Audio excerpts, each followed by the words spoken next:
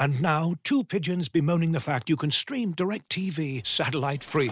Hey, Frank, a little birdie told me you don't need a satellite dish to get DirecTV. What's little birdie? Was it Jimmy the Sparrow? It's a figure of speech. Point is, you can stream DirecTV over the internet now. Oh, sure. Next you're going to tell me those big birds are made of metal and filled with people, right?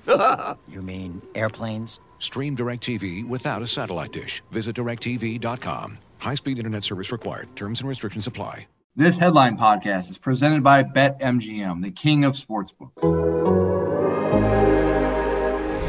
Breaking news from The Athletic. Welcome. I'm Jordan Bianchi, motorsports reporter here at The Athletic, and I'm joined by Jeff Gluck, my fellow motorsports reporter. We are here to discuss NASCAR's unveiling of the next-gen car. Its new, much hyped, much discussed car that will be hitting the track in 2022.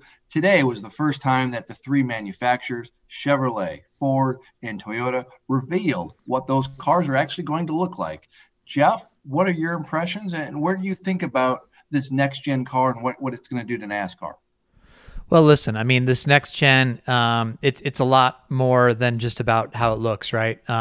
It's even a lot more to me than how it races, because this is the entire point of this. It's I don't think NASCAR wants to say this, but it's essentially spec car racing, where everybody is going to have the same chassis. Everybody's going to have the same parts of the car. Yes, the manufacturers will look a little bit different from each other, but it's essentially everybody's buying the same car from the same source. There's no more sort of ingenuity on the team's parts in terms of building the parts and pieces. And that's really going to change things because the cost structure of NASCAR is now going to change, don't you think?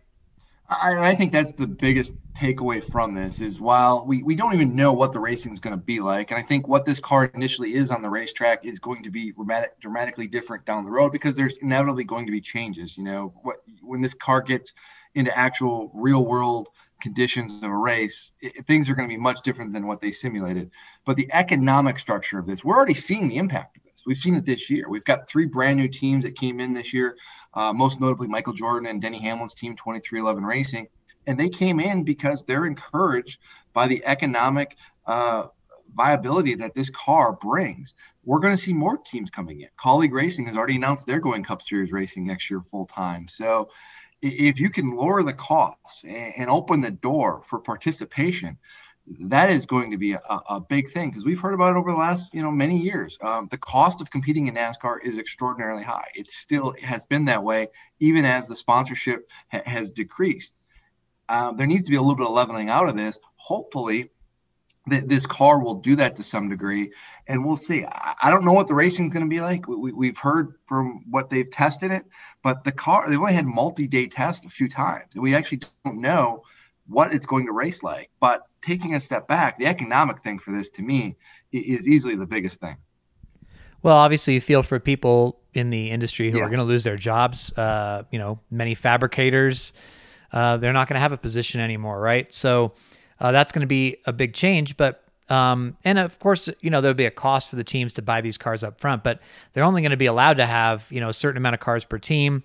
And again, without being able to spend hundreds of thousands of dollars on a little part that saves them this much weight, that makes them go this much faster, the teams I'm sure they'll find money to spend in other ways, but I think it's going to be a lot more of a level playing field. Obviously, the smartest people grouped in the best teams will always sort of have an advantage because they'll figure out some things they can do with it. But this should give an opportunity for a team with modest sponsorship to compete with a team with major sponsorship. And also the teams can ask for less money. So that should help sponsorship and the climate, the health of the entire sport. So really, I think the next gen car represents more of an economic change than, look, it's great. It's going to look good. Great. It's great. It's probably going to race well. I'm sure they'll figure it out over time. But again, I'm not as concerned about that as what it really means for these teams in cost savings. I agree with everything you said there, and I echo those comments. And to me, in putting together some stuff for the Athletic this week that you can see now, how the car looks is actually a really big thing to these manufacturers. They like the fact that the car they're putting on the racetrack, it looks in a lot of ways similar to what someone can buy off the showroom floor, because that hasn't been the case. The much maligned car of tomorrow did not look anything like a production model vehicle, and that alienated a lot of manufacturers because they're trying to sell, the technology and the looks of a car for what the consumer can buy, and that hasn't always been the case. This is going back in many respects to kind of NASCAR's heyday in the 60s and 70s, when the cars on the track look quite similar to what they raced. It's not all the way there, and it never will be for various reasons, but it's moving in that direction, and that's encouraging. Well, I do think that, every model that NASCAR's introduced, they've said, look how much this looks like the current cars, and this probably does look the most like it, but it's still, it's far from a stock car, so to speak. I know they're trying to pitch it as, return to stock in a way, but, I think that, look, it's great if the manufacturers feel good about it, because the manufacturers are the backbone money-wise of NASCAR. Chevrolet, Ford, and Toyota put so much more in, and I know that NASCAR wants more manufacturers as well.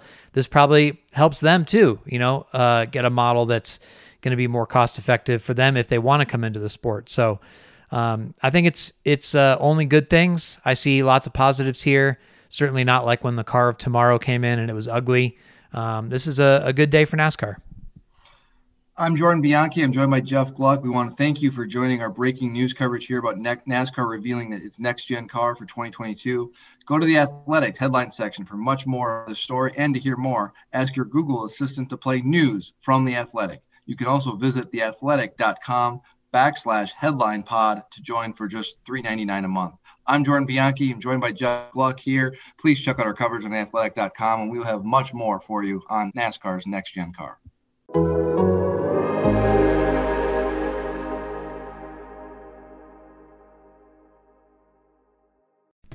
As you've probably heard by now, we've teamed up with BetMGM this season. We'll be using BetMGM lines to make all of our picks, and we'll have special offers for our listeners each week. If you haven't signed up for BetMGM yet, use bonus code THEATHLETIC, and you'll get a 1-year subscription to The Athletic, plus up to a $1,500 first bet offer on your first wager with BetMGM. Here's how it works.